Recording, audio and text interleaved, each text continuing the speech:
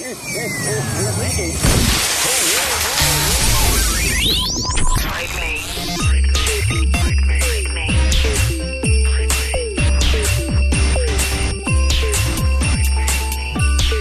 right, Dylan, you ready to go? I'm ready. You were born ready? Excited? As some would say, I'm ready, Freddy. It's Christmas Eve, Dylan.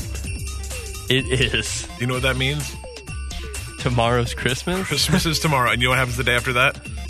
Boxing Day? Yeah, exactly. Boxing Day. Do you know what Boxing Day is? No. I know it's not Christmas. It's not Christmas. It's it's next Christmas Eve.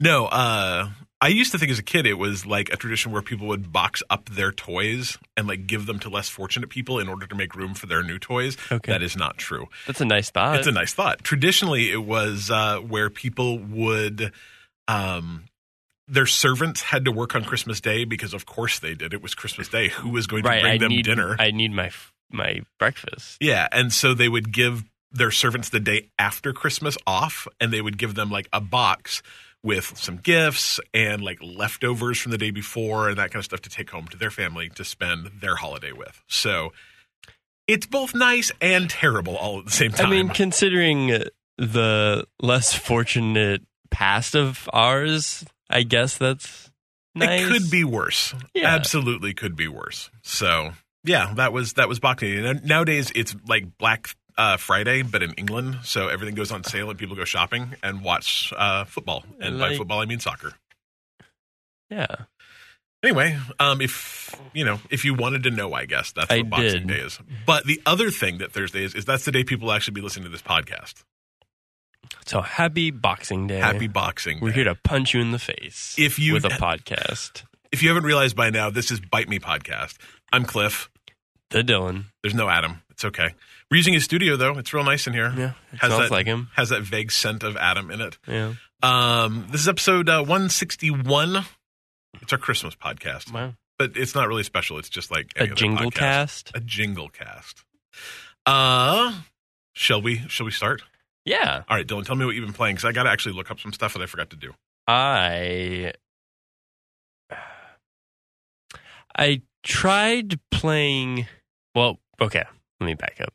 I tried to play The Evil Within.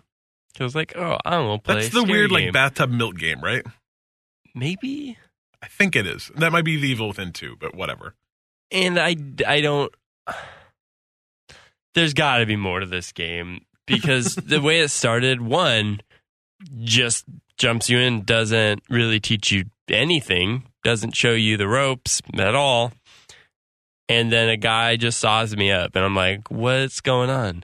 And I talked about this when I tried Alien Isolation too. Like, the more you just kill me and don't let me figure out how to play this game, it ruins the scariness of it. Sure. Because I'm not afraid of this guy's chainsaw anymore because he's already hit me with it 3 times and I've died. Fair enough. And I'm just going to keep retrying until I'm not. And so I know what he's doing.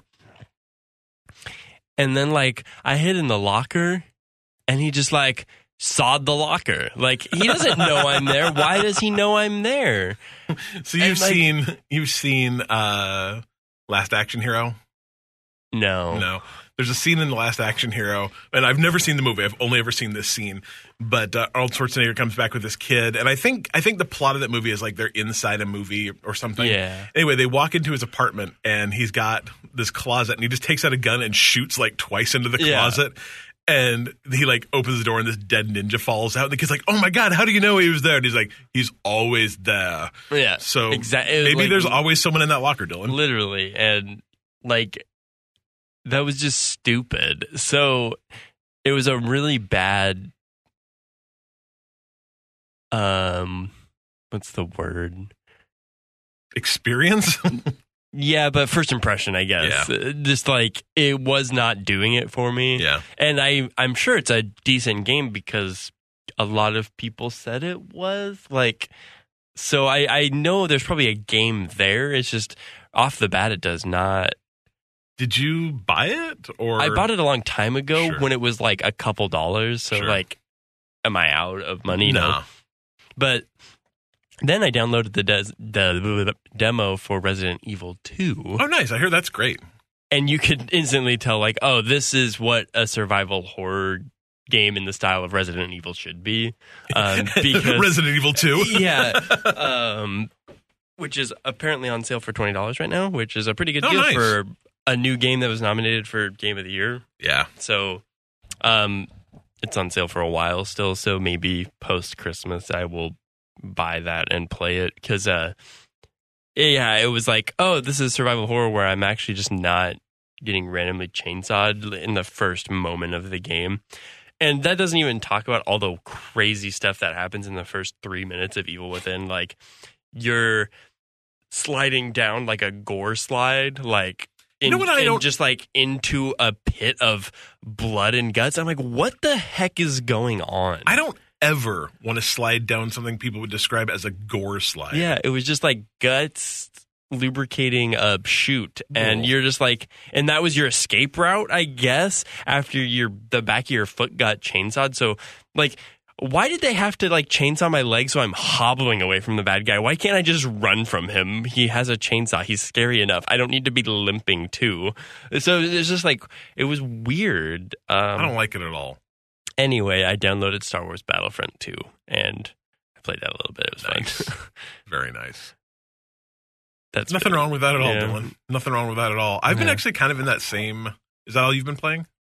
Yeah, pretty much. I've been kind of in that same weird loop where, like, there's a handful of things I want to play, but I know one game I'm getting for Christmas, or at least I'm 99% sure of one game I'm getting for Christmas. And it's somebody's fault. It's not like I saw it open, but it got mailed in an envelope and I picked it up, and like, I asked for a very limited number of things for Christmas, and like, you can this is the only one shaped like this. Yeah, unfortunately, video games have a very distinct shape inside of a envelope. So there is a game that will go unnamed that I'm pretty sure I'm getting, and so I didn't want to get into anything big right before Christmas because I want to start playing that game as soon as Christmas comes.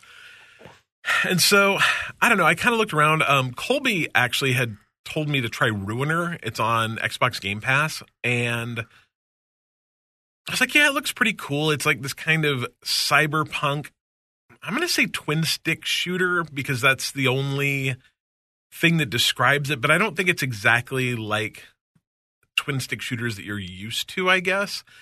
You play this guy whose like brain has been hacked. It's set in like, 2080 in the future where we can hack brains. And he wears like this, he looks kind of like the guys from Daft Punk has one of those helmets, but it has like a screen on the front that like says things. And he gets hacked by a guy to go kill this dude in heaven, which is actually like a corporation, not the place where you go when you die. Maybe. I probably won't. Maybe you will. You're a good boy, Dylan. And then you find out that, you've actually been hacked to go kill this dude. And so another hacker like helps take, that hack out of your brain, and you kill the bad guys. And it's really cool looking. It reminds me a lot of like a cyberpunk Sin City aesthetic, like a lot of reds and blacks. And it looks really cool, and it's got kind of a cool story. It was initially a game that I didn't think I was going to like because I didn't think I was going to be very good at it. And then Colby's like, no, don't worry. It doesn't scale. Like the difficulty doesn't get any harder.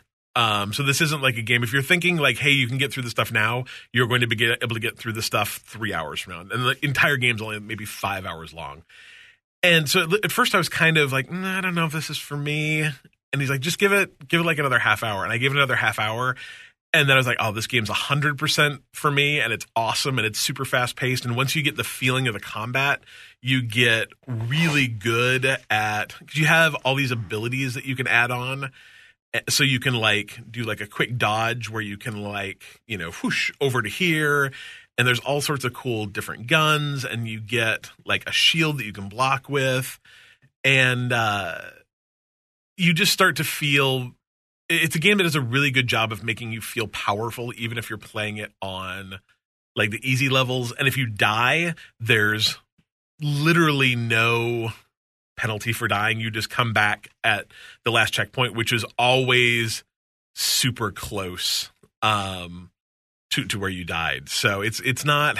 I don't know. It was a game that I wasn't sure I was going to dig at first. And like I said, it's a twin stick shooter, so you move your body with one and then you aim with the other, which becomes important because you spend a lot of time doing like running backwards and shooting in a different direction, or zipping your way over here and needing to turn your body to shoot the bad guys, that kind of thing. So at first I didn't think I was going to like it, and then I just spent every minute I wasn't playing thinking about it. I ended up liking it a lot more than I thought I would. And the ending, the only complaint I had about it is there's one boss battle at the almost very end of the game, like probably a half hour from the end, that you've got all these different abilities that you can learn.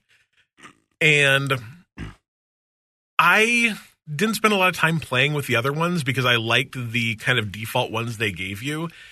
And so I just didn't worry about it a whole lot. And if you don't play with your abilities, and the cool thing about it is you get skill points, but you can change your build in real time at any point in the game. So you literally just hit a pause menu and you can respec in real time, which is cool. But there's a boss that if you don't have the right spec, you will never beat him, I don't think. I died like 10 times. He's one of those like 3-phase bosses where you hit him once and he kind of changes his tactics. You hit him again, he changes his tactics. And if you have the spec that I did, he killed me over and over and over again. And like frustratingly, where I'd get to the third phase of his attack and I'd kill him, like breeze through the first two, and then he'd just like one-shot me in the third one. I'm like, this sucks. And so finally I looked up a guide and they're like, no, you just need to change your build to this. And I'm like, okay. And I did it. And literally the combination of build that they gave, he can't do any of his attacks. So literally he just like runs at you and kind of flails. And so I killed him in like 45 seconds. And I'm like, well, that wasn't really yeah, like I felt kind of bad cheesing him, but at the same time, I'd already died like 30 times. So it was like, I would have preferred maybe a little bit more balance on that one boss. But overall, the game was cool. The ending was absolutely not, like the ending was a kind of ending. And it was fun. And I really liked it. There's actually a New Game Plus for it. I will not play it because I'm just not a New Game Plus kind of guy. And it's also that kind of game where you can New Game Plus it and then raise your difficulty level and play it harder, and then you probably New Game Plus it and raise your difficulty level. The entire game's based around getting karma, which you get for doing like specialized kills or opening boxes or beating bad guys. And so I think the idea is you could replay it, 3 or 4 or 5 times and up your difficulty level, but that's not how I play video games. So but Ruiner, yeah, it's on Game Pass, and it's a lot of fun. So give that a look if you're looking for like a quick holiday game. Like that's totally one of those games that you could say like, hey, I know I'm going to have 5 hours over the next 3 days, and you could beat it. I also tried Modern Warfare, Call of Duty, Modern Warfare, new shooty army game. My kid got it free with his video card that he bought for his computer. Oh, weird. So I'm like, yeah, you can't play it, but I will. I told him that was like his payment for me putting his computer together. So yeah, it's a good deal. He's got a better computer than I do now. You can use your computer. Yeah, and absolutely. His computer's nicer than mine, so I figure I should get something out of it. But it's a game. It's okay. Yeah. It's like, I guess, first of all, I would say that anytime, like, we don't talk about it a ton, but it comes up occasionally. Like, anytime a video game developer is like, no, we're not doing anything political. Don't read anything into this. And I start playing that game, I'm like, maybe you don't understand what politics are, because, like, every line of dialogue in this game is just amazingly politically tinged, but whatever. But the other thing about that game is, like, it's fun and it's gorgeous. Like, it's absolutely beautiful. But it feels so much like I'm playing, I don't know. Did you ever play, what was that game? Dragon's Lair? Back in the day, it was an arcade game. So Dragon's Lair it's kind of an interesting game. It's made by Don Bluth, who's a big animation guy. Like, he did The Secret of Nim and those. And the entire idea was it was on Laserdisc, so it looked absolutely gorgeous in a time when games didn't look absolutely gorgeous in the arcade. And the entire thing was based around like a scene would happen in front of you, and you had to, there'd be an indicator on the screen about like which way you had to push the joystick. And if you did it successfully and in the right time, you would go to the next scene. If you didn't, you'd die horribly. Right. And it was just like a game essentially made to get people to pump quarters in, because they'd go like, oh, I've got the sequence up into here, and then they die and they put another quarter. They're like, I've got the sequence up until here, and then they die. They put another quarter in. Interesting. This game feels kind of like that. It feels kind of like you're watching a movie that like just directs you to the right place and then like tells you what to do, and then you do it for a minute, and then it like takes you somewhere else and tells you what to do, and you do it for a minute. You know, it's okay, guys, we're going to break into this Russian compound. So walk up to this wall and hit A to drop the bombs from the airplanes. You do that, and they're like, okay, follow me. And then you wind down this thing, and they're like, okay, set up here behind these things.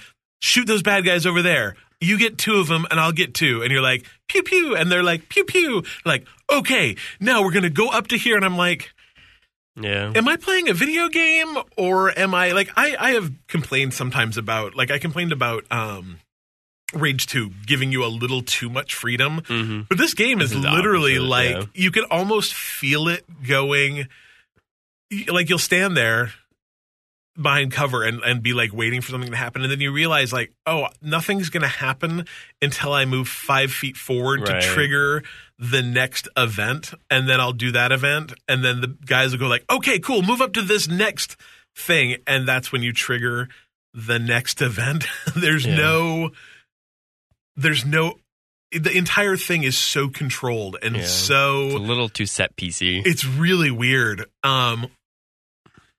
And like I said, it's gorgeous, and it's not fun. I'm enjoying myself playing it, but like I'm enjoying it the same way I enjoy going to a like summer action movie. Right. So, you know, I think that's something to be said, and I think games like Doom do it better because I don't know, it's not so controlled, but it's like a lot goes for just good gunplay in a game. Right. If the weapons feel good and the game is fun, it doesn't really matter. But then if you put your tendrils too deep into like the linear quality of the game, then it's like, well, now I'm not really like, I just want to shoot some things, and then I don't really even need much of a story because I get it. It's a war story. They're pretty much the same. Which side are you on? Yeah. Go fight the bad guy. It's interesting, too, because this is, like, even set up so far, it's very much like, who are you? And it's also one of those games where you play multiple characters, too. Yeah. Like, I'm playing I think I've played 3 like levels of the game, and in 2 of them I'm like a CIA agent embedded in a war zone in the Middle East somewhere, and in the other one I'm like a cop in London.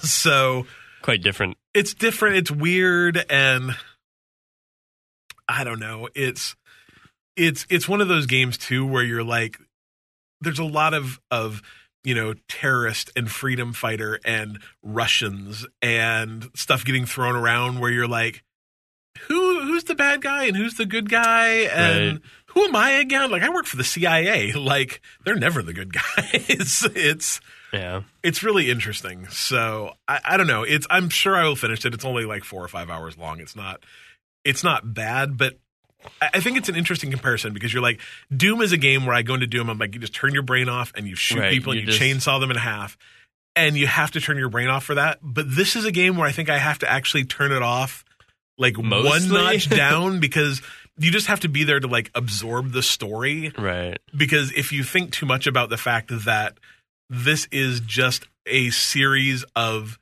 checkpoints that trigger events, I mean, even to the point of where I was playing as the cop, and you walk up to this, like your next checkpoint is go investigate this mall. It's a hostage situation or something.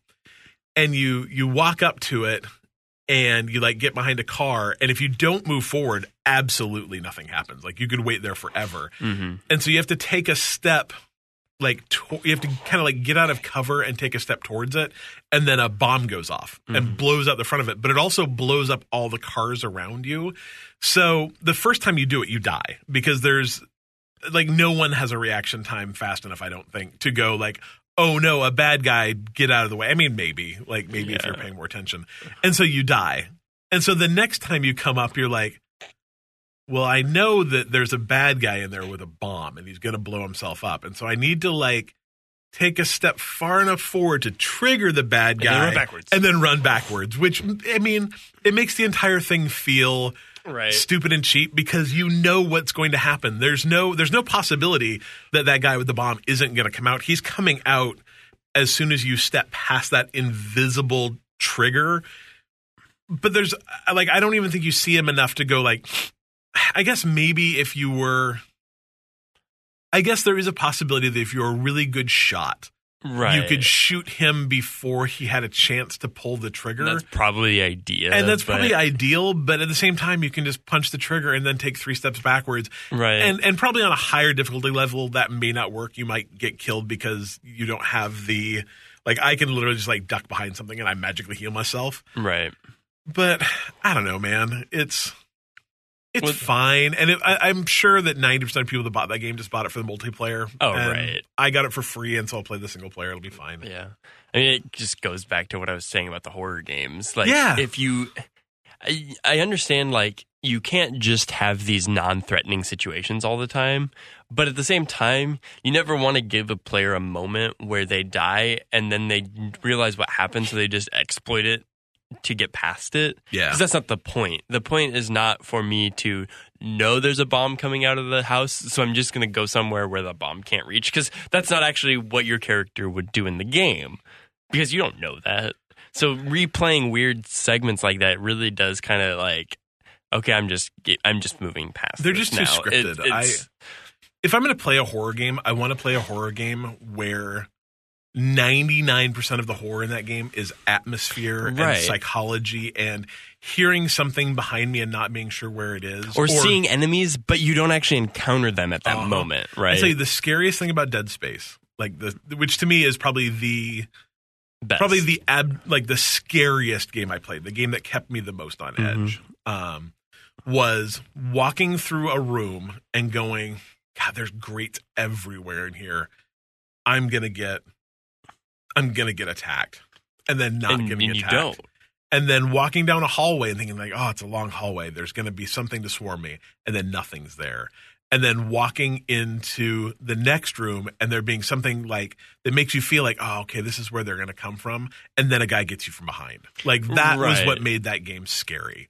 It was the constant like being on edge because you know something should be coming and thinking you know where it's going to come from, and then it coming from the place you didn't expect. And that was what, and I think that game was smart enough too to had enough AI that if you got killed, it wasn't exactly going to be the same thing the next time. Right. So, speaking of Dead Space, I almost bought that this weekend because it's $3.74. And it looks really good. Does it still look good? That's the only thing I wasn't sure is like, how good does it still look? Because I mean, it's an old game, but it looks. I think Dead Space compared to a lot of survival horror games, because they always kind of have that gritty look anyway. Yep. So maybe it'll just be passable. Like it'll be passable. I mean, that's 2008, so it's 11 years old. But I mean, that game looked really, really good when it came out. So, I mean, for $4, have you beaten it before? I don't know if I ever beat it. So probably worth it, man. Yeah. Like, a game's good. A game's real good. That's just what I want to play, a good survival horror game, which I could probably do with Resident Evil, but I just played the Evil. I was like, man, I thought this was going to do it for me. It just did not start right. Yeah, no, I get it. I get it. So. All right. I think that's all we've played. I'm looking forward to playing some games. I've got 8 days off starting tomorrow, so I'm planning on spending that playing some video games. I'm very excited. The video games. But I would also like to thank our lovely patrons who give us the gift of their money, I believe. Yeah, they're good people. Appreciate it. A special Bite Me happy holidays to you. That includes people like Operator Jack. Do they know it's Christmas in Australia at all? It's like 150 degrees down there right now, and everything's on fire. Already Christmas, though? I don't. Yes. Well, let's see. 17 hours ahead. So that would mean it's literally. It is Merry Christmas, Jack. At this moment. At this very moment. You're probably asleep because it's like 2 a.m. there. If that means anything. If that means, is that right? I think he's 17 hours ahead. So that would mean it was 8:38 at night plus 7. So just barely Christmas. Yeah. Merry Christmas, Jack. The wee hours. We hope that Santa brings you everything that you deserve. Brian Henniger, Joe Cole Jr. It's still not Christmas for these guys, though. No. Actually, no, wait. Yeah, no, it's not. Not for anyone. Joe Cole Jr., John Tippins, Megan Phillips, Tom McDermott, Austin Palmer, Alan Schilde, and Kevin Schold. So I hope you all have a very Merry Christmas. You're all patrons, so you can actually listen to this today before Christmas. And so then you could listen to it tomorrow and go like, hey, it's Christmas and I'm listening to this now. Merry Christmas to me. Yeah. You have all sorts of choices. But mostly you are wonderful people and we love you very much. Merry Christmas. Dylan? News. Thank you so much. What kind of news is there to news? Okay, so we're going to actually talk more Christmas for a minute, and this is not going to be very helpful, I guess. I didn't think about this. It's a little late, but... This is not well planned. Oh, well, it's fine. Maybe I'll release this... No, that wouldn't be fair. All right, well, okay, so for next Christmas, yeah, I'm helping you right now for something that is going to take 366 days from right now. If you are prepping to buy, say, your child or your significant other or a parent or someone a PlayStation 5 or an Xbox Series X Scarlet machine, or I don't know, who knows what systems could come out between now and then. It's a mystery. Maybe the Nintendo Switch. The Nintendo Swap. The Nintendo Swap XL. Yeah. So if you are buying one of those three things, Xbox new, PS5, or the Nintendo Swap XL, and you're like, I'm going to give this as a gift, the first thing you want to do right now, and actually like probably right now is a good time to do it, 365 days from right now, right. Open that thing up, make sure it's charged if you're getting a Swap XL, make sure, you like set it up, wait until that person's out of the house, and update it. Do all the updates on it. And get it plug and play ready. Plug and play ready. If you're buying them games, make sure that game is installed. And then make sure that game has updated itself. If you are buying them, say, a controller that needs batteries, make sure you have batteries. If it's a controller that needs to be charged, make sure it's charged. This would go for things like cell phones, too. You're getting your kid their first cell phone, make sure it's charged. Make sure it's activated. Make sure it's ready to go. So make sure you've got all your peripherals. Make sure you've got memory cards if you need them. Make sure you've got like an SD card for your Swap XL. Make sure that everything is ready to go. And there's two reasons you want to do this. And number one is because there's nothing suckier than opening up your new Xbox Series X and going like, sweet, 4 hours till I can play it. It's going to be awesome. And then that's just to update the system and like another 100 gigs of downloads. Yeah. That's going to be amazing. And your family's there and they're all using Wi-Fi at the same time. And everyone else that got an Xbox Scarlet thingy is also trying to do those things. And so it's super slow. Or like, what was it, 3 or 4 years ago where PlayStation Network got hacked and was down from like Christmas Day until January 15th and no one could play their new stuff? Don't be one of those people. Make sure it's all ready. And then when you're done, just put it back in the packaging the way you found it and put it in a box and give it a nice set of wrapping paper, and then everyone will be happy. That's what I'm saying, Dylan. Or just put a bow on it. Yeah, just put a bow on it. A bow is fine. Yeah. Just take the price tag off. Don't be tacky. So anyway, this is not going to help any of you this year because I forget how days work. But yeah, no, it's Christmas's fault that it's on a Wednesday. Who puts Christmas on a Wednesday? Yeah, it's the worst day. Christmas should always be on a Thursday. Yeah. Because no one's going to make you come to work on that Friday. Or Monday. Or a Monday. Let's Friday. Let's vote right now, Dylan, to make Christmas always on a Friday or a Monday. Or Thursday. because then we'd Or- have the Friday off. You'd have the Friday off, right? Yeah, they're not going to make you come back for one day. I mean, But they'll make you come back for Some 2. companies suck, man. Maybe we should Yeah. always go Friday or Monday. So you always have minimum a 3-day weekend. Yeah. All right, you vote for yes? Yes. I vote for yes. Oh, we win. Perfect. Unanimous. Christmas is now officially the Mononymous. last Friday or Monday of the month of December. Yeah. Effective next year, 2020. Can we change New Year's on a too? Thursday I mean, that next seems year. kind of weird because New Year's is important I for it to be believe. on a day, I guess. Or is it Then next Friday? year it's on a Friday because it's a leap year. Yes. Yeah. We probably can't change New Year's, so you're on your own there. That'd be weird. If I can get one, I'll take the other. Well, what if we made it like Memorial Day, where like Memorial Day You used just to be move like it on to a the- day, but it's just like You just on move the- it to the Monday. Yeah, it's observed. We could just say New Year's Day observed. Yeah. Kind of defeats the purpose. Yeah, kind of. The porpoise. It's fine, whatever.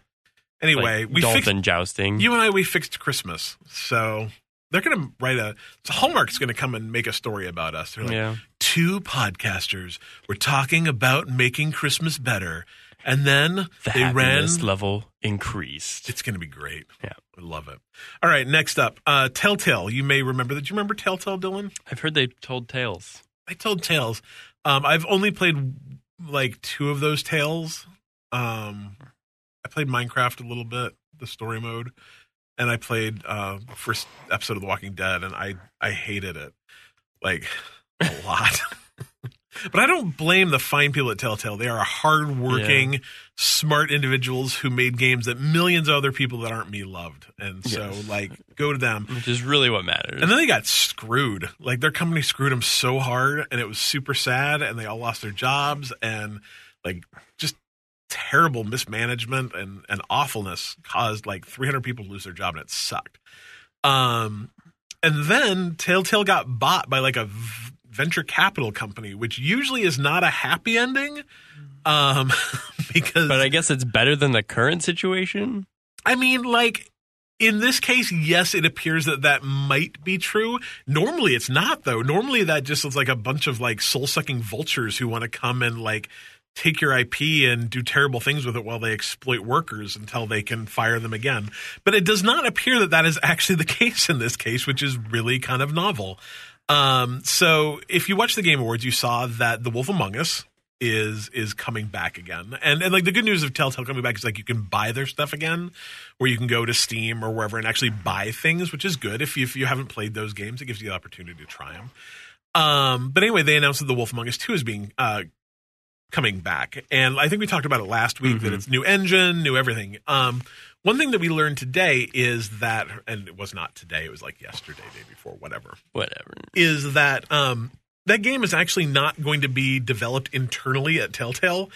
It's being developed by a company called Ad Hoc. And Ad Hoc is actually a company made up of all the people that made The Wolf Among Us 1, which is kind of weird. It includes the director of that game and their writer. So they actually formed their own company after getting let go from Telltale, and now they're getting pulled back. Seems like the right people to do it, though. Absolutely. So, but the cool thing about the new Telltale, do we call it like Telltale V2? Is that the way we talk about this? Yeah. The cool thing about Telltale V2 is that they're really taking a look at what caused the last company to fail and are trying to change that. They're saying, hey, we're not going to crunch at all. We're building systems that will be easier to use and make more sense and enable people to live like sane lives. That's thoughtful. Yeah, it's nice. It's almost like they're not a terrible predatory company. It's strange. But they're also like hiring ex-Telltale people back where possible. It's kind of sucky. Like it's one of those like interview for your own jobs kind of deals. Yeah, but you know, in theory, they should probably get them. you would think. So Who's better at your job than you? Like if Dylan got let go and they're like, you need to hire a new Dylan. I'm like, couldn't I just hire old Dylan? He's the best Dylan I know. I don't know. Maybe I'd still do interviews. Maybe there's a better Dylan than you, Dylan. I don't know. There's definitely a better Cliff than me. So I don't know. You're not going to get along with him, though. Absolutely. See, he's probably better than you, but God, he's such a dick. Yeah. Ugh. Yeah. No, we can't have that. See, that's why it comes down to like, if someone likes you, man, like It doesn't matter if you know anything. So true, man. Like, you do not want to share an office with a guy who smells like farts and doesn't know how to talk to you politely. I think that's really the bar. It's true. If he says please and farts in the bathroom, he's great for the job. It's great for the job. You're right. We should just keep real, Dylan. That's the best way to do it. Anyway, Telltale's back and better than ever, apparently. So go them. Wolf Among Us looks cool. I kind of want to play the first one because I've heard it's good. So yeah. We'll see. All right. Google Stadia. You may have heard of them also. Google is another giant corporation that is actually kind of terrible, but hey, whatever. They have good search engines. They don't do anything else well, right? Yeah. Well, they start stuff and then they Google Docs cancel is it. dope. I'll be honest. Google Docs is pretty cool. I like I've Google used Docs that recently. a lot. I use it almost exclusively now. Yeah. It's real nice. So I guess they do a couple things, but they probably do a lot of, I don't know. Their Wi-Fi is pretty cool. Yeah, I do have their Wi-Fi the too. Wi-Fi's. That's why I have a hard time hating Google because a lot of their stuff's real good, but Yeah. God, they're a terrible company. It's fine. The Wi-Fi's. Whatever. Google Stadia is a thing that Google makes for now. I'll give it a couple more months. Yeah, right. They, we talked a couple, probably 2 months ago about them having they've started their own first party studio, right? They bought up some people and some Google computers. Studios? They made a studio. I don't remember what it was called. Maybe, probably like Google Montreal, because I think everyone has a studio in Montreal. Yeah. Like it's a requirement now. You have to have a company in Canada. No, it is. They just bought their first third-party studio. So it is a company called Typhoon Studios, which you may not have ever heard of because they don't think they've really released a game yet. Yeah. But they have a game called Journey to the Savage Planet. It was announced, I want to say last year at E3 or last year at the Game Awards. It looks pretty dope, actually, and it comes out in like 3 weeks. So you can check out Journey to the Savage Planet. It looks good. It is not going to be, that game will not be a Stadia exclusive because they already have deals with Xbox and PlayStation and PCs and that kind of stuff, Steam. So you'll actually be able to check it out, but they are now a wholly owned subsidiary of Google. So cool. They're going to start making games for the Stadias. Yeah. I don't like Stadia exclusives because I don't think it's going to last forever. I agree. Stadia is so cool, and I want it to. That's one of the things I'm going to play over the holiday because I'm really interested in trying it. Yeah. But man, do I have a bad feeling? I've got a bad feeling about this, Dylan. Yeah. I like the fact that they're starting their own first-party studios. I like the fact that they're buying third-party studios. I hope that means that they're kind of committed to this and not just buying a bunch of studios that 2 years from now they're like, oh, sorry, guys, we're going to have to let all of you go. Yeah, we're canceling this project. Ugh. I don't know. We'll see. So anyway, I guess I'm not going to say it's good news. I'm not going to say it's bad news. It's news, Dylan. And that's what you said we're doing. News. Yeah. So it's news. Have you seen The Witcher yet? I have not. There's too much stuff to watch in this world. It's impossible. The Witcher is maybe the most violent TV show I've ever watched. It is just gory. Like, my God, there is a scene about halfway. I've only seen the first episode, so take that as you will. There's a scene where he sticks an axe through like a guy's face and then just rips it up out of his head. And I'm like, that's terrible. A guy gets shot with an arrow in the eye. He chops off a dude's head. It's, I think the thing is you think of The Witcher as a dude. Friend of the show, Happy Funball, summed it up as like, I really thought for a guy whose story was he's a monster hunter, there would be more monster hunting. And in the first episode, he kills one monster and like 15 people. Maybe it's a procedural, like every episode he kills a monster. Maybe. I don't know. I don't know. I think the other thing that summed it up pretty well is he said, I'm 10 minutes into The Witcher, and he's already killed a giant spider monster, and there's been a host of full frontal nudity. Yeah. So, well, what do you expect, right? It's not bad. It's a really good show so far. I'm very interested in where it's going to go, and I'm kind of interested in kind of the callbacks to the game and presumably the books, and kind of figuring out who the characters are. And the bathtub scene. I don't remember if that was in the first episode or not. I know that it does exist in the show. I know that's a but big deal. Can't remember if it's in that one or not. But yeah, it's good. If you have Netflix, I would recommend checking it out as long as you're not weak of stomach, I suppose, because it's pretty gory. It's very, like, if you like Game of Thrones, I think you'll like The Witcher. But that's actually not what we're talking about. I mean, yes, cool. It's a TV show and it's made out of a video game. Yay. But it's having another effect. Yeah, it's having another effect. So on average, about 13,000 people play The Witcher 3 at any given time, which is actually a lot considering that game came out 5 years ago. It's probably been, I think this is actually Steam players. So there are probably more people playing it other players because it just barely got released on the Switch. So there's probably some Switch people playing it, that kind of thing.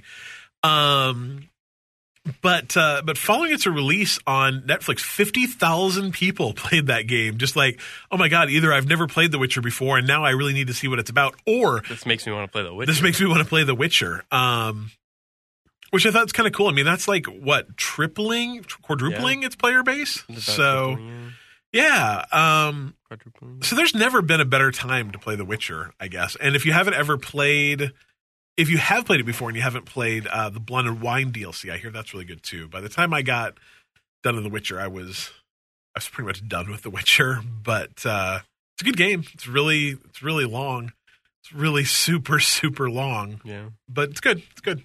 But there's bathtubs, so that game literally opens like if you've never played The Witcher and you're wondering what kind of game it is, it opens like opening scene.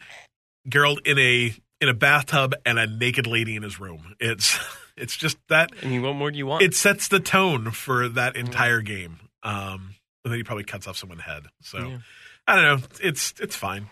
But the show's good. The show's good and the game's good. So you should play the game while watching the show. That's the way to get the most out of The Witcher, I think. So, all right, Dylan, you already know the answer to this, so I guess I can't ask you which game, unlikely enough, tripled in Twitch viewership last year. I guess we could talk about so Twitch released their stats for the year. And there's some surprising things, they do this every year. So last year, for instance, Fortnite was the most streamed game of the year. 1.2, is that a billion? Wow, yes. That's a billion. 1.2 billion hours of Fortnite 2 watched. That's an almost incomprehensible number. I don't think people realize how big a billion is.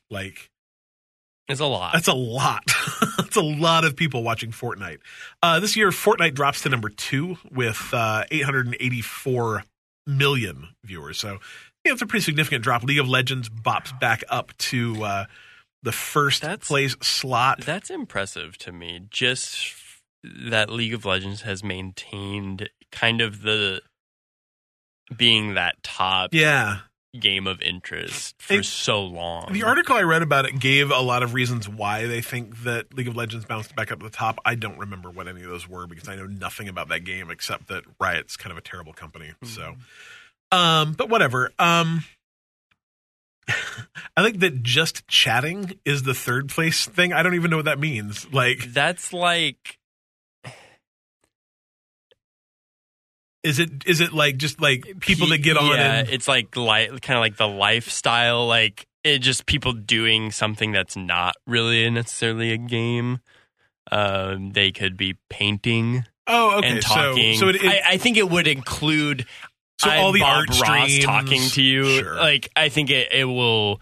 It probably encompasses more than just a very anything small that isn't subcategory. Streaming a game, I guess. Yeah, or. So IRL streams and but I think it probably has to be that. So it's probably not like how certain wrestling promotions stream to Twitch. Now I don't think it's that. Okay. So it would be still a streamer doing something in real time, but more offline things. Yeah, not necessarily a game. That's better than just chatting. Sounds like super dismissive. I don't know. What are you doing? I don't know. Just chatting.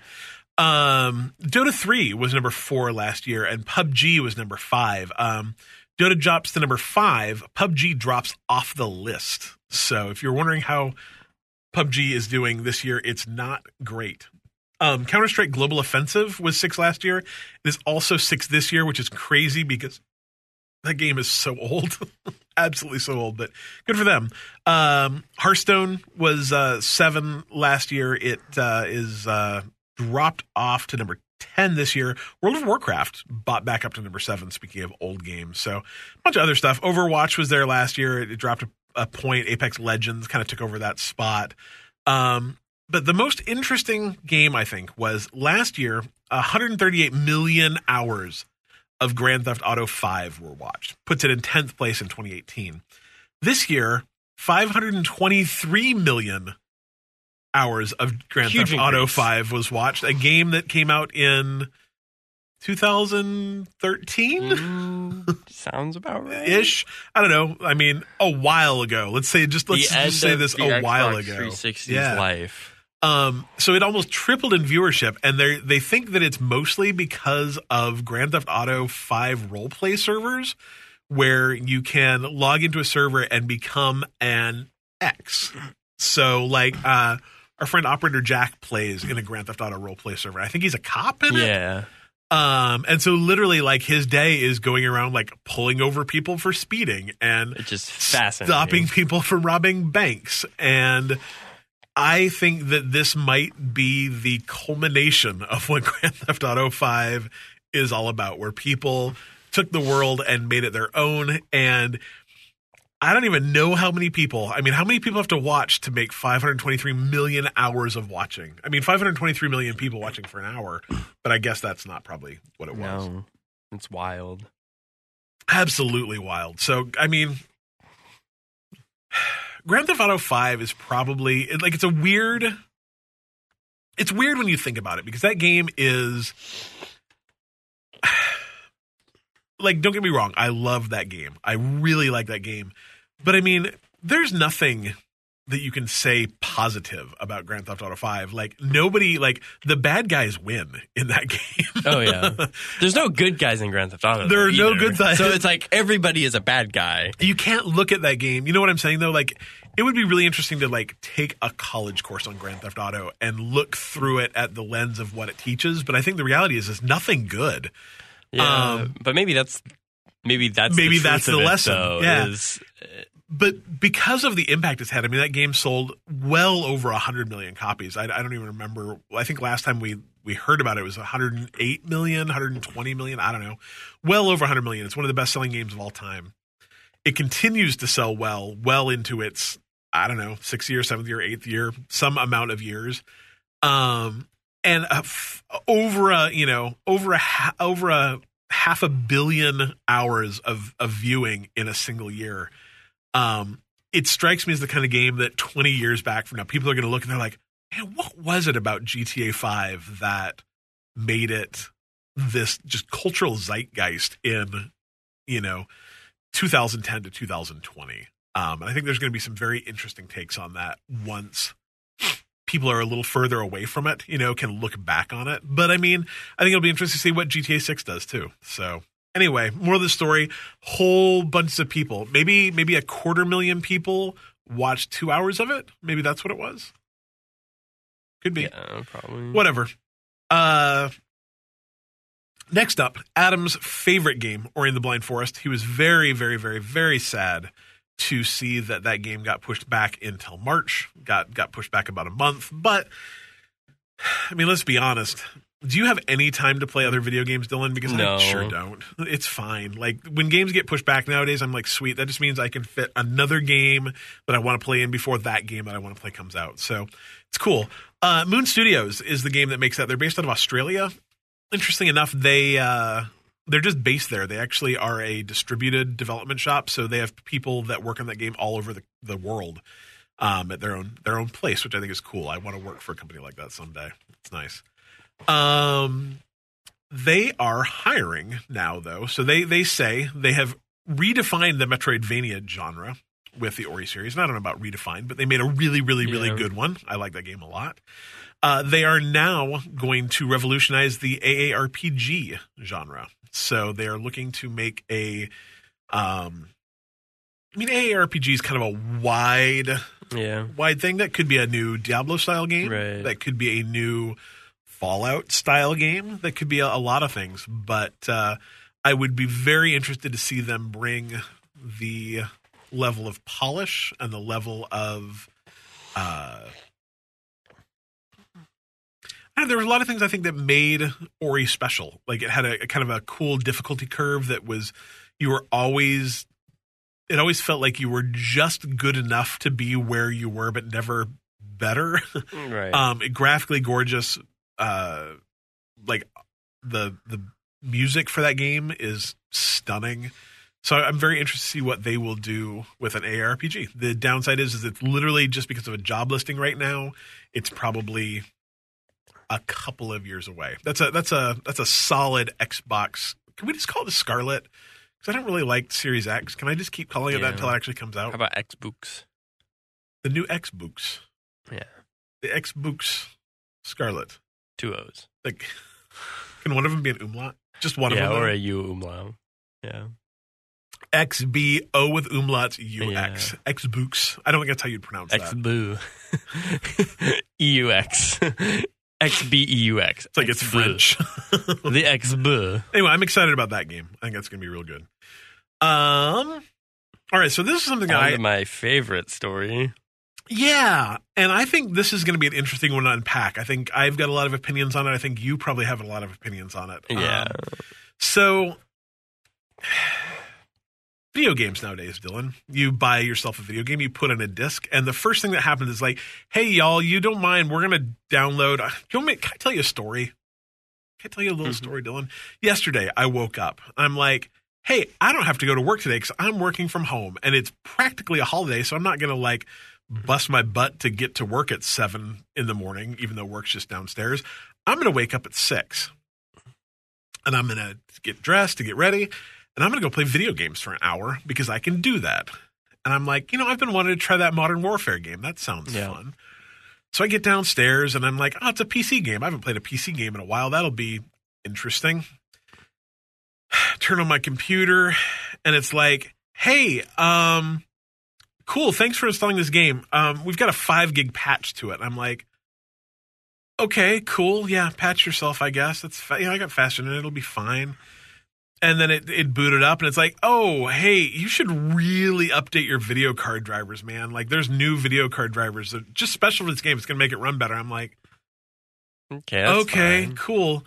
500 megs of that. And they're like, oh, by the way, we have to restart your computer. I'm like, in 2019, I have to restart my computer to get new video card drivers? Okay. Restart my computer. Comes back on. No internet access. I'm like, what?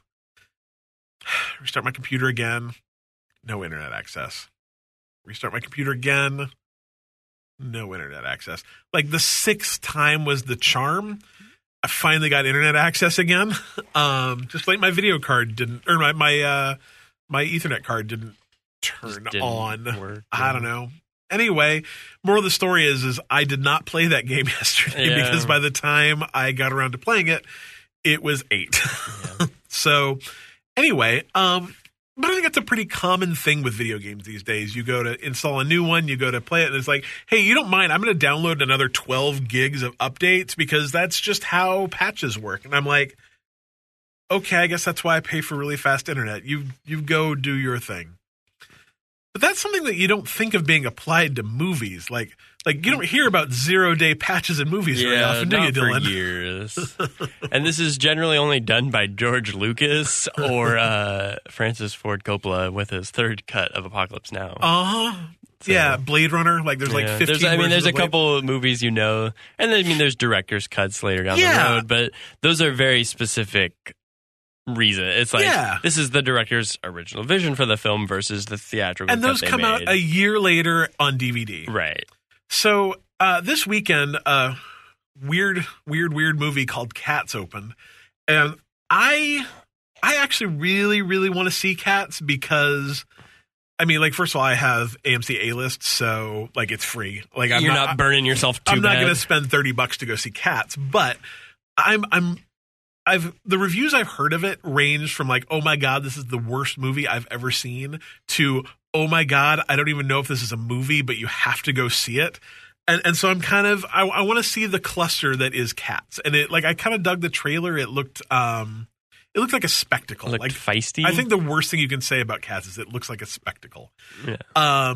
But anyway, the director of that movie, I don't remember his name. His last name is Tom Hooper. Tom Hooper has said, like the special effects for this movie are just not where I wanted them to be. We finished visual effects like literally as it was being done. We didn't have time to review it the way we wanted to. And so we're going to patch it.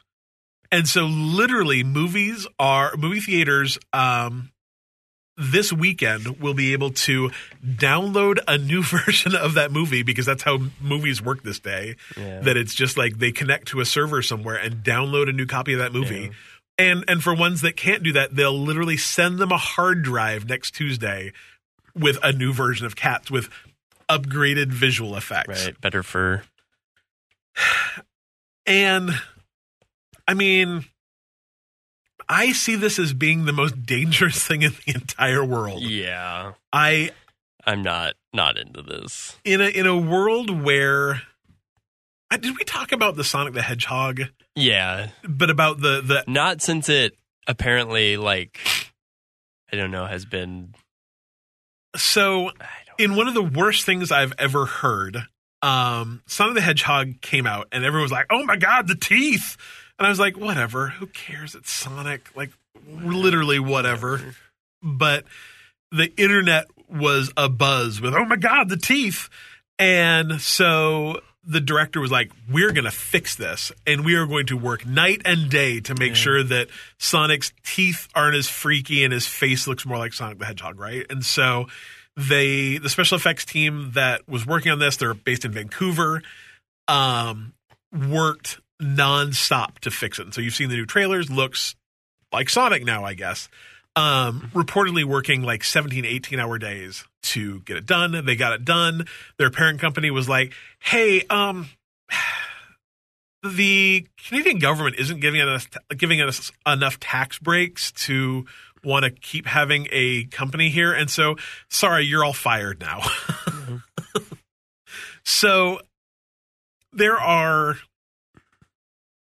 things that happen when you complain about movies. Yeah. And I'm really worried that in a world where the internet is incredibly vocal about things and awful and terrible, and fandoms are the worst, that you're going to see movies that come out and then literally get patched 2 weeks in. Mm-hmm. Which I think is, first of all, terrible for the people that have to do them. Yeah. It's terrible for the people that have a vision of a movie and then have to change that. Right, based on other people with literally zero say in the matter get to have an opinion and maybe affect the outcome of something. And that I think are generally like the squeaky wheel. Like, right. I think, were there people that don't like X movie? Absolutely. Have there always been people that didn't like X movie? Yes. Absolutely. And the only difference is now they have Metacritic to bitch on. Yeah. And if enough people complain about the same thing, now it can kind of be just like changed. Yep. But I think the worst part of the movie is when you patch a game, generally speaking, what you're doing in a game is you're patching out bugs. You're fixing it. Things that are a potential problem. Do story elements get changed? Yes, sometimes. Yeah. Probably Mass Effect 3 being the best instance of that, where people complained about the ending and they literally fixed that problem. Although I think that even might have gotten fixed in a DLC. But most of the time what you're fixing is bugs. And that's a super exception, right? Absolutely. When you start patching movies, when you start patching stories, like, first of all, that means that the movie that I saw opening day might be a different movie. You're going to have so many different versions of movies. And so how do you even talk about it? But it also ends up being things like where I am old. And so to me, the version of Star Wars that I want to watch is the version that I grew up with, the version Right. that I saw, Which is hard to even find now, right? 200 times. Like literally, if you want to watch the original, not messed with by George Lucas Star Wars version, You better have a VHS tape or an old DVD. there are two ways to watch it. One is you can go on the internet, and there are industrious people who have taken mostly the Laserdisc cut of it and made a version of the movie that has a high level of fidelity that you can download and watch. Or you can be like me and own the DVD box set. It's like a special THX release of it that has the original versions as a special feature. Oh, yeah. They look like garbage. They're terrible to watch, especially on like an Right, 'cause HD it's 4K TV, because It's an SD DVD. it's an SD DVD. It's grainy.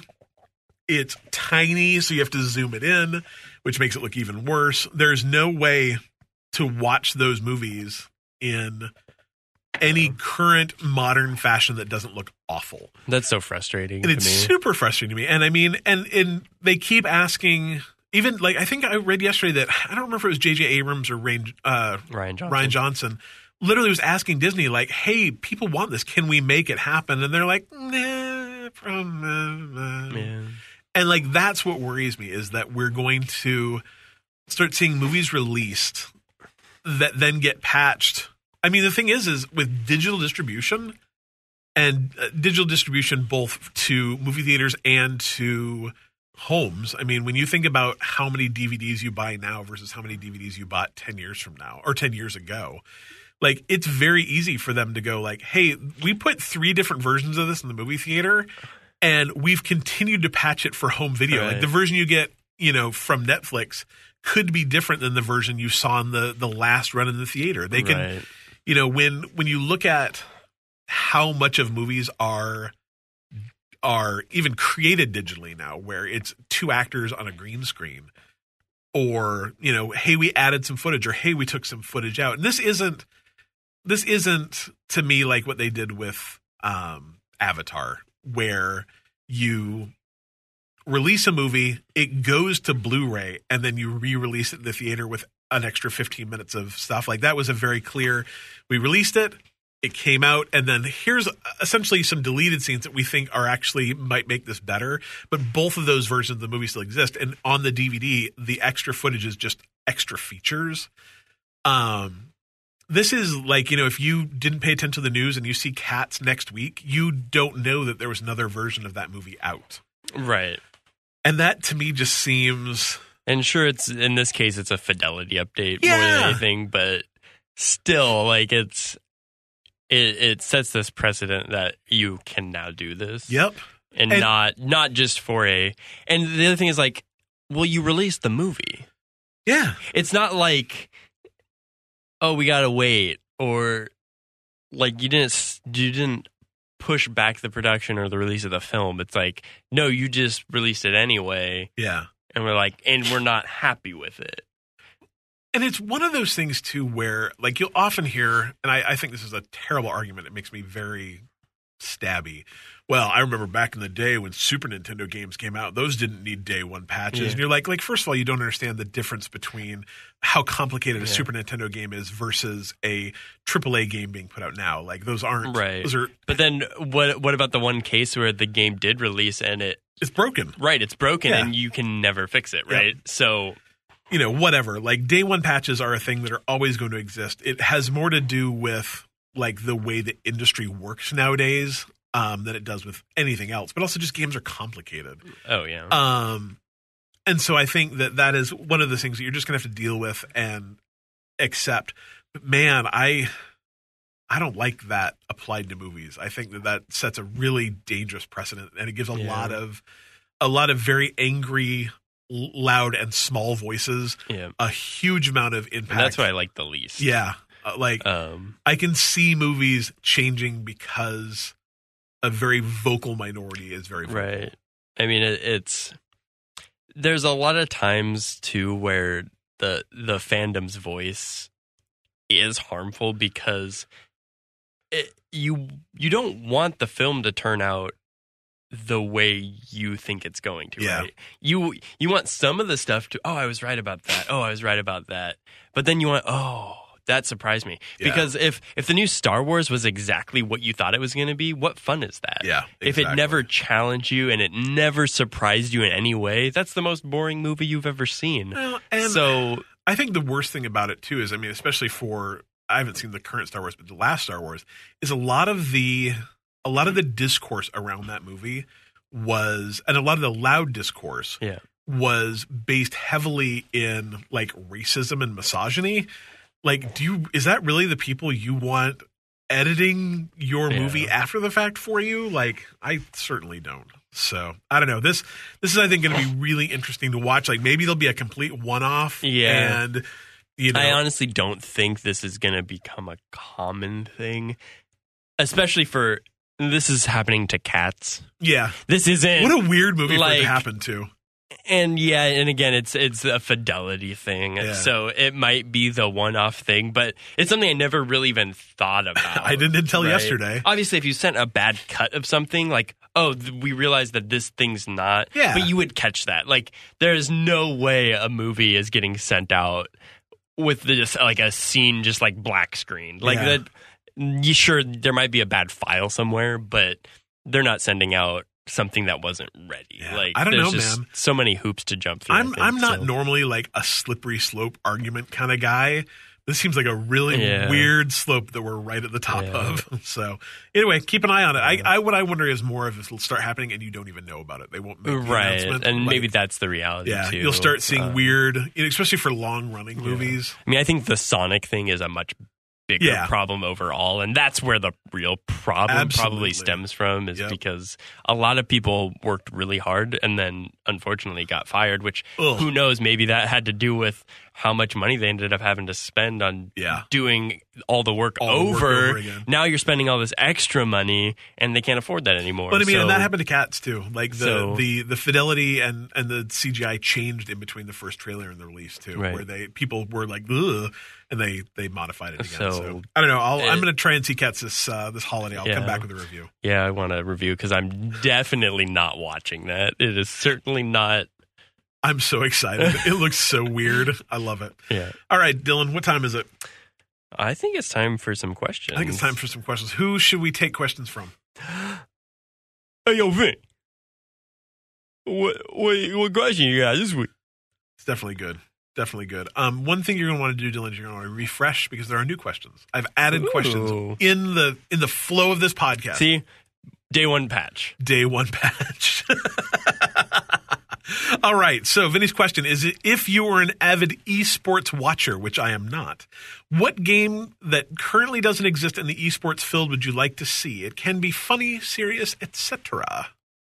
What would you like to see be made into an esport, Dylan? But a game that doesn't currently exist. Yeah. in the So we're not esports talking field. Dota. We're not talking Counter-Strike. We're talking, what would you like to see made into a competitive sport?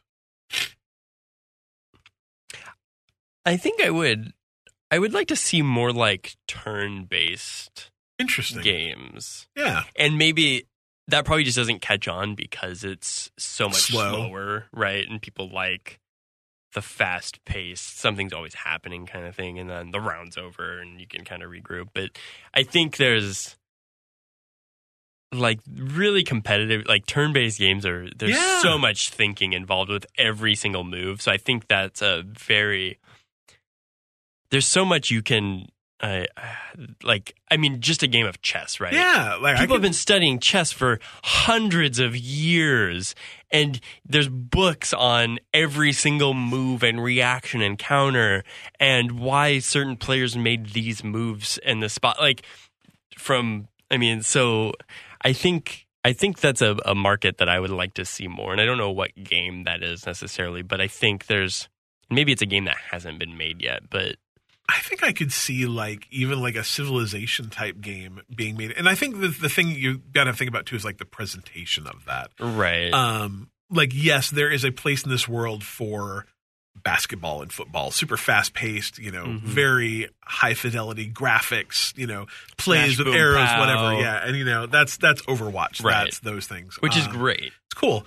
But I will admit, the reason I don't watch much of the Overwatch League or even Dota stuff is that it's so fast paced that I have no idea what's going on most of the time. And even someone like I'm not going to say I know everything about Overwatch, but I know you play more. I know what's going on, and it's the other problem I don't like with a lot of esports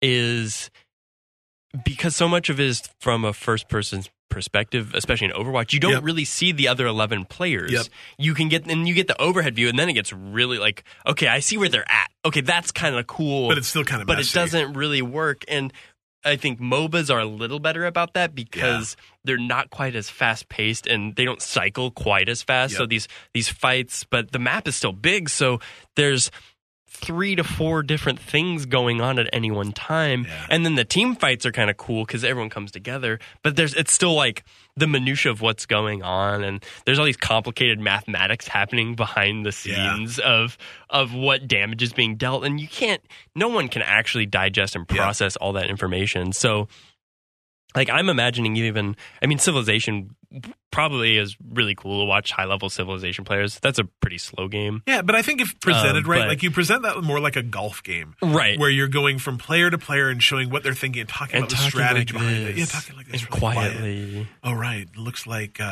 Kingslayer 4 is about ready to take his... Gandhi is gonna nuke him. Gandhi's gonna nuke him! But you know what I mean? Like that style of game where you're going from player to player, where you have real commentary behind the fact, and it's just a little bit, just pulled back a little bit. I could see that working. I could really see that working. And I'm imagining a game kind of like chess. Like I would love to see a new, like what like Tetris 99 did for like just taking Tetris and making it something in 2019. Like I'd love to see what like Chess 2020 is. Yeah. And I guess there was auto chess, but yeah. I don't know if that's exactly what I'm looking for here, but something where you would assemble some sort of squad like a MOBA, but you're kind of playing on a chessboard. Maybe there could be obstacles. Maybe you move around. Maybe it's like kind of a turn-based tactical XCOM-y thing. Yep. So maybe it is a smaller MOBA, but it's turn-based, something like that. I think that could be cool and interesting. Yeah, definitely. I think that could be cool. Because everyone can literally follow it. Like, you can follow exactly what's going on. But I do like that video games give you something that chess doesn't, where maybe I can run a team with 4 bishops. Yeah. And no pawns. Maybe I'm going no pawns. I don't like the idea of like squad building and team building and composition. Like that's fun too, because that's where like the sports comes in. Yep. Like where you can design your team, right? You get to draft players and things to your team. So with esports, it's cool because you actually have real players, and then you have like your in-game players and characters, right? So like that's a fun aspect that I want to keep in the game, so it's not just chess. Yep. Because there's something you want a video game to add something. Otherwise, we were just playing digital chess, and that's cool too because it allows people to play chess with people that aren't in the same room as them. So that's cool too. But no, I think that's a really good idea. That was not something I considered. I think that's actually a really cool idea. I was thinking a cool esport would be. Like at first I was thinking like competitive, like I was almost thinking like a parkour kind of thing where like a Mirror's Edge or that'd be cool. Even like like there's a lot of Minecraft parkour courses, but the more I think about it, the more I'm thinking about like what do they call the hard Mario Maker levels? It's like a Japanese word, starts with a K, maybe, whatever, hard Mario Maker levels, but play them competitively. So like think about like what's that Ninja Warrior show? Like so where you're doing like timed trials of extreme platforming. And you know, like you run one and you run one, and you know you see who can do a level that they've never seen before fast. Right. That's a pretty interesting idea. Yeah. So I think that there's a lot of like, I do not watch any esports right now because literally none of them interest me. But I think a lot of it too is just because like the presentation is cool, but it feels like most of the presentation for esports now is like Cheesy Gamer. Sponsored by Cheesy Gamer Gatorade. I'd like to see esports maybe mature into something that was a little bit less cheesy and more interesting. But that being said, I think I love the fact that esports exist. I love the fact that Adam's looking at us right now like, what are you doing in my office? I did not expect to hear this early. What are you doing here before 10, Adam? Yeah. Would you like to be on our podcast? You're fine. You sure? Joke. Would you like to be on your podcast, Adam? I have to poop. You heard it here first, folks. Adam Adam's has pooping. to poop. We got like maybe 20 minutes. Sure, All right. Anyway, I don't know how to break off that, so we're just going to go to the next moving question. Joe Cole says, what game, in your opinion, is the gift that keeps on giving? Always something new to be discovered or updating to promote the life of the game. Always something new to be discovered or updated to promote throughout the life of the game. What game would you like to gift to someone? Apparently, this is GTA 5. Absolutely. Because now there's roleplay servers. There's just so much game there. I would say if I was going to give the gift of game to anyone, it would be Game Pass, because I think that Game Pass is literally like for $15 a month, you can give people the bestest game ever, and that's awesome. Yeah. Which is all of the games. But if I was going to do a single game, it would probably be Destiny. Yeah. I think Destiny kind of has something for everyone. You can play it solo. You can play it with a group. You can play it like in story mode. You can play it in you can play multiplayer, like PvP. Yeah. You can grind to get better stuff. Like it It really kinda, does yeah. encompass a lot of things. And it's being developed relatively rapidly to give more stuff. Right. So if I was Yeah, gonna that's a pretty good answer for. if I was gonna choose one, it would probably be that. Yeah. Justin Solis says he sees this question a lot on Reddit, and man, I cannot tell if this dude's joking or not. I will be completely honest. Not about the question, but about his answer to it. If you're trying to get someone into gaming, a new friend or maybe boyfriend or girlfriend, what is a good game to start with? I said Dark Souls. Yeah, I think And that's like, pretty man, fair. either that was the most trolly answer in the world, because like if you want someone to hate video games for the rest of their lives, give them Dark Souls, man. It's pretty funny though. I actually was talking like literally, it comes up often, but I've been playing Hunt with my buddy, and his buddy, and he was asking me all the hard questions. What's your favorite movie? What's your favorite game? Like, and then you think about it, it's like, this is hard. And then he's like, what game do you hate the most? Or like, what's the worst game ever? I'm like, Bloodborne. And they'll tell you why. And they're like, oh, I get it.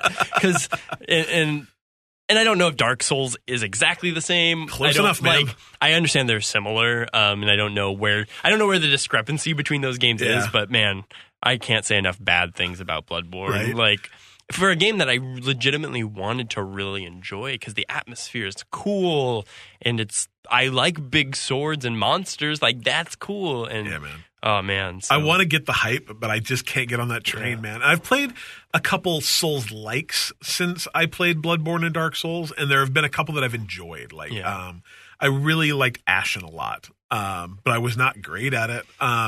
Like, I even think that like Jedi Knight Fallen Order is kind of a Souls like, but I hated all the Souls like elements of it. Like, I thought it was a fun game, but I hated so many of the like Soulsy kind of decisions it made. So whatever. I think if I was going to get a friend into a game, it kind of depends on the friend. If it was like, say, a friend of mine, I probably again would recommend like a Destiny or a The Division. I think in this assuming case, they had some gaming prowess. Yeah.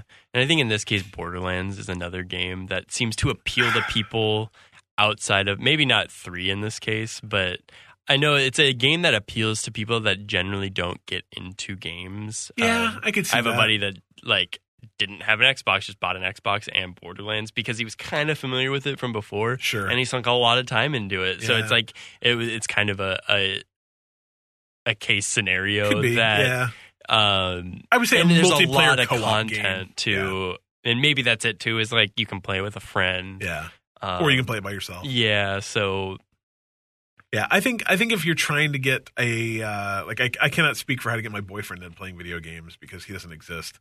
But like if I was trying to get my wife to play games, and when I have gotten her to play games with me successfully, it's usually like a cuter co-op platformer. Yeah, those always go well. Yeah, I think one of the things that we as gamers often don't think about is the biggest barrier to entry to get a non-gamer into gaming is that using a dual analog stick of any kind in a 3D space is so much harder than like we've been doing it for decades by now at this point. Yeah, and so it works.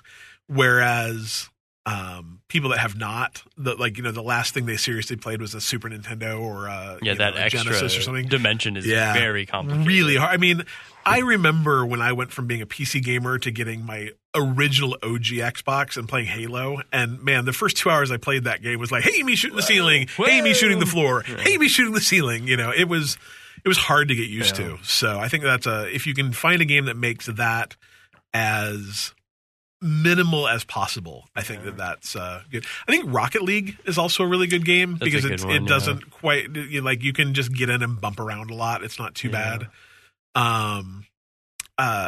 We played a bunch of Stick Fight and Duck Game. Yeah, those kind of games are good too. Simple Nidhogg is pretty funny. I used to get a lot of people into gaming playing Super Puzzle Fighter 2.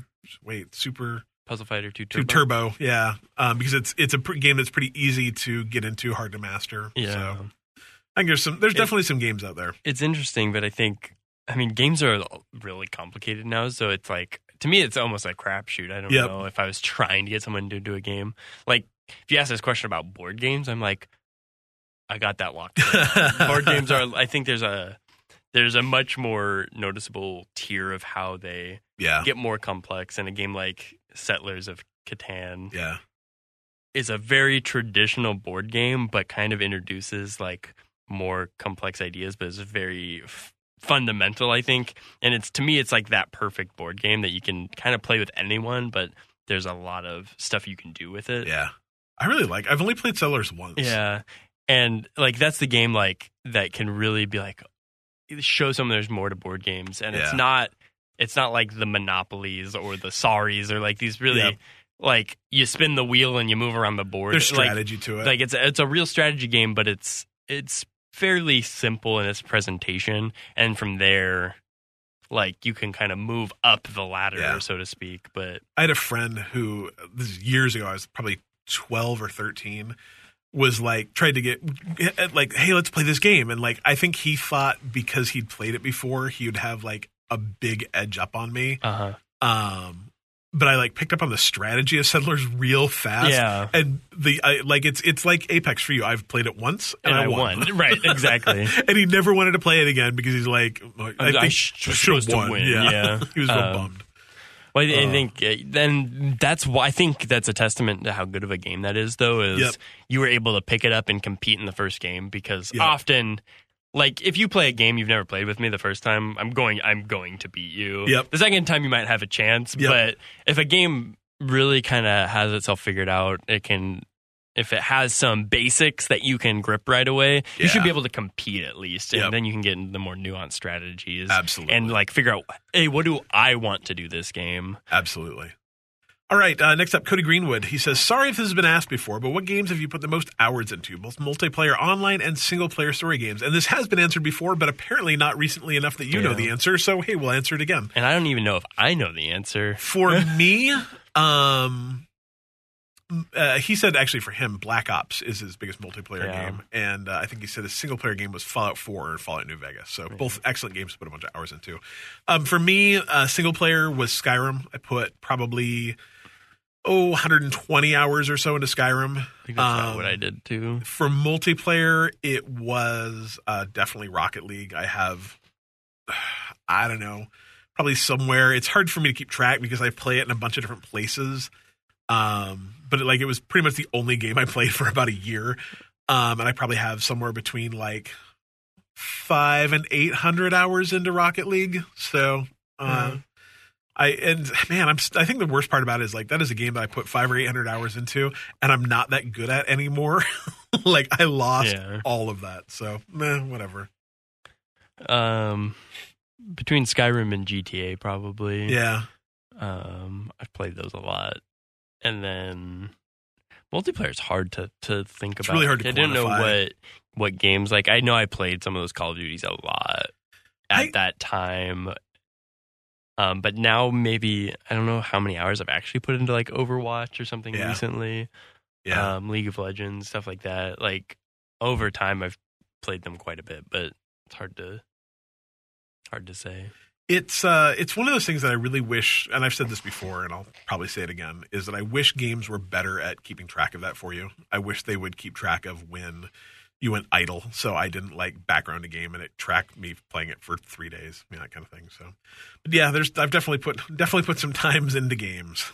Kim Cruz has a very Hans-like question, actually. Well, I mean, Hans adjacent. I like it, though. He says, is Nightmare Before Christmas a Christmas movie or a Halloween movie? I think the best thing about Nightmare Before Christmas is you can watch it from Christmas or from Halloween through Christmas. Absolutely. It's the best holiday movie. I think it's a good, like, there are not very many traditional Thanksgiving movies. Yeah.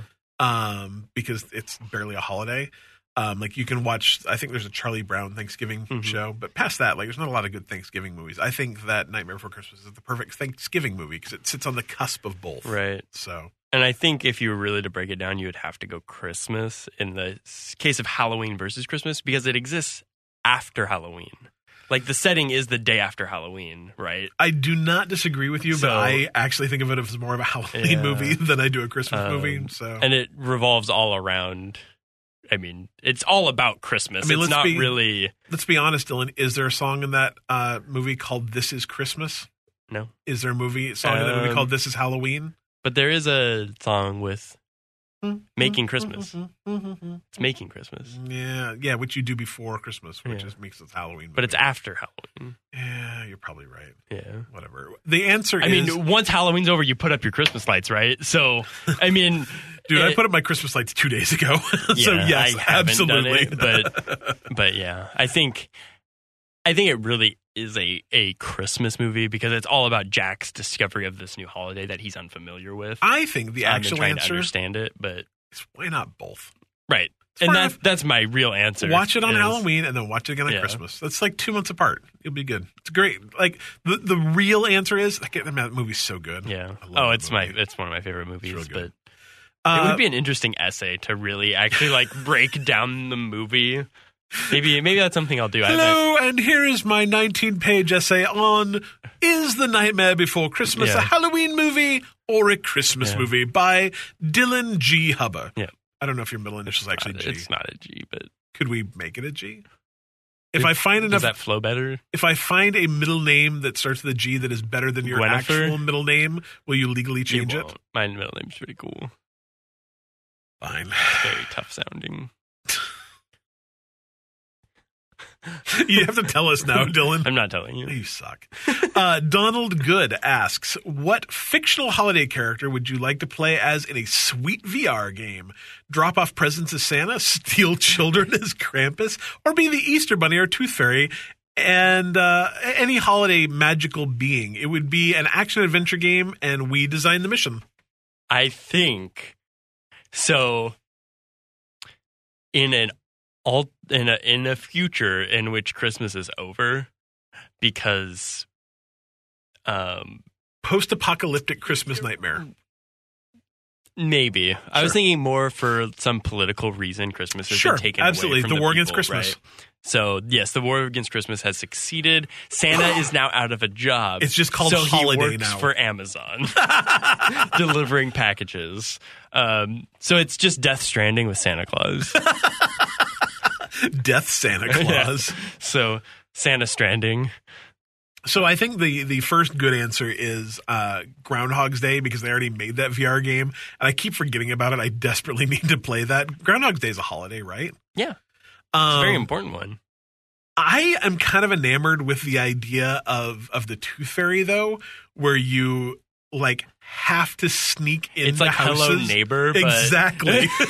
That is the Tooth exactly Fairy. what was in my head. It's Hello Yeah. Neighbor, except you're stealing teeth. yeah, That could be real good, man. Or could you imagine if it's Hello Neighbor, if it's the Tooth Fairy, but it's like a survival horror game? yeah. I love this I think idea. there's a lot of potential with holiday characters. Well, I think like the idea of taking teeth is so like macabre too that Yeah. it really lends itself to a bunch of different things. What other good holidays are there?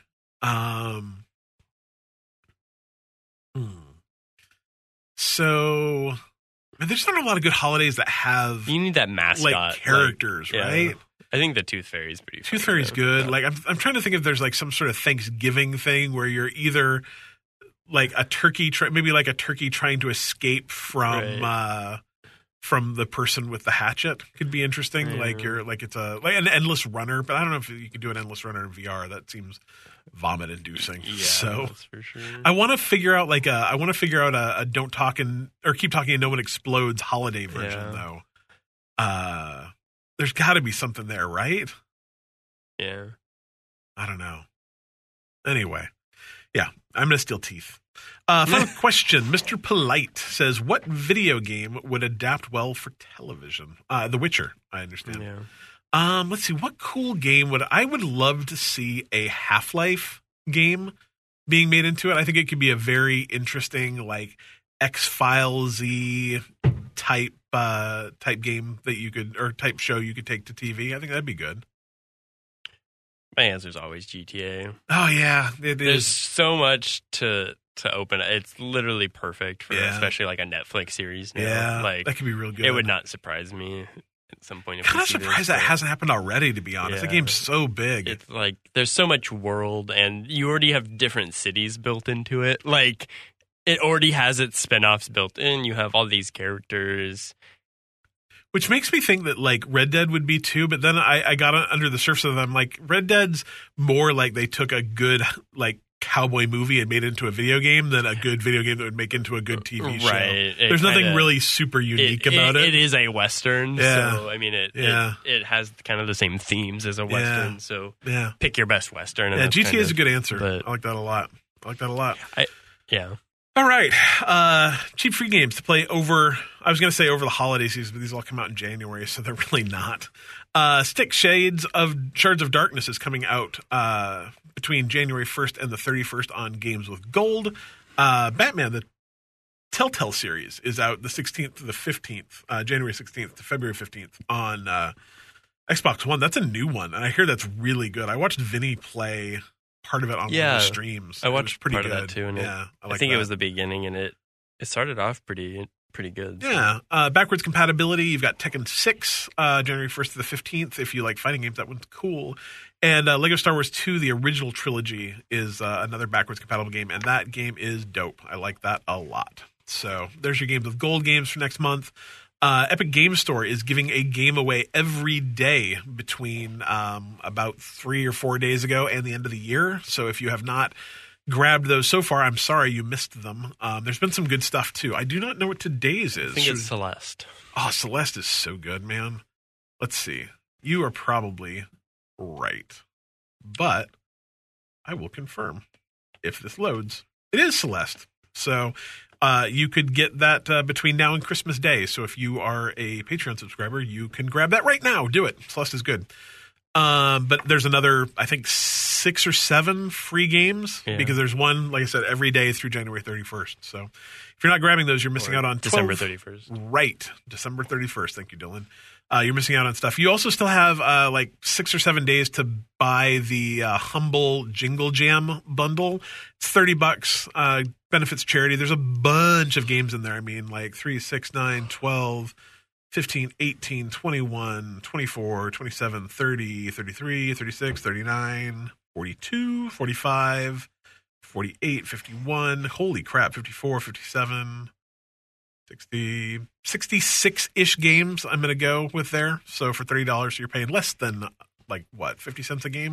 And there's some good stuff in there, too. So they've revealed all of them because I think it just goes, I don't know how they do. I swear it used to go through Christmas, like an advent calendar, but whatever. You can go actually look at them all now and see if there's anything you want there. I think it's $30. So Jingle Jam's cool, benefits charity. They've sold 77,000 of them, including one to me. So, do that. I think it's all, Dylan, right? I think so. All right. Well, you wonderful people have a lovely holiday. If you celebrate jolly Christmas, Christmas. I Or other holiday of your choosing. Yeah, have a great Christmas. If you're in the middle of Hanukkah right now, happy Hanukkah. Because the first day of Hanukkah was on the 22nd, I think, so it goes for another 7 days from the 22nd. Krampus, I suppose. There's all sorts of, if Saturnalia, if you celebrate that still, good pagan ritual. Congratulations there. And just have a great holiday and have a happy new year. We'll be back probably next week. I'm not working, but we could do something remote. It's all the illusion of work anyway. Yeah. So, I got to work today in 20 minutes. It was magic. Yeah, 14. My commute is normally It really makes you put into perspective how much other people inconvenience you. I usually drive like an hour and 15 minutes, 20 minutes today, maybe 22 minutes. So, anyway, have a great holiday, and we will see you soon.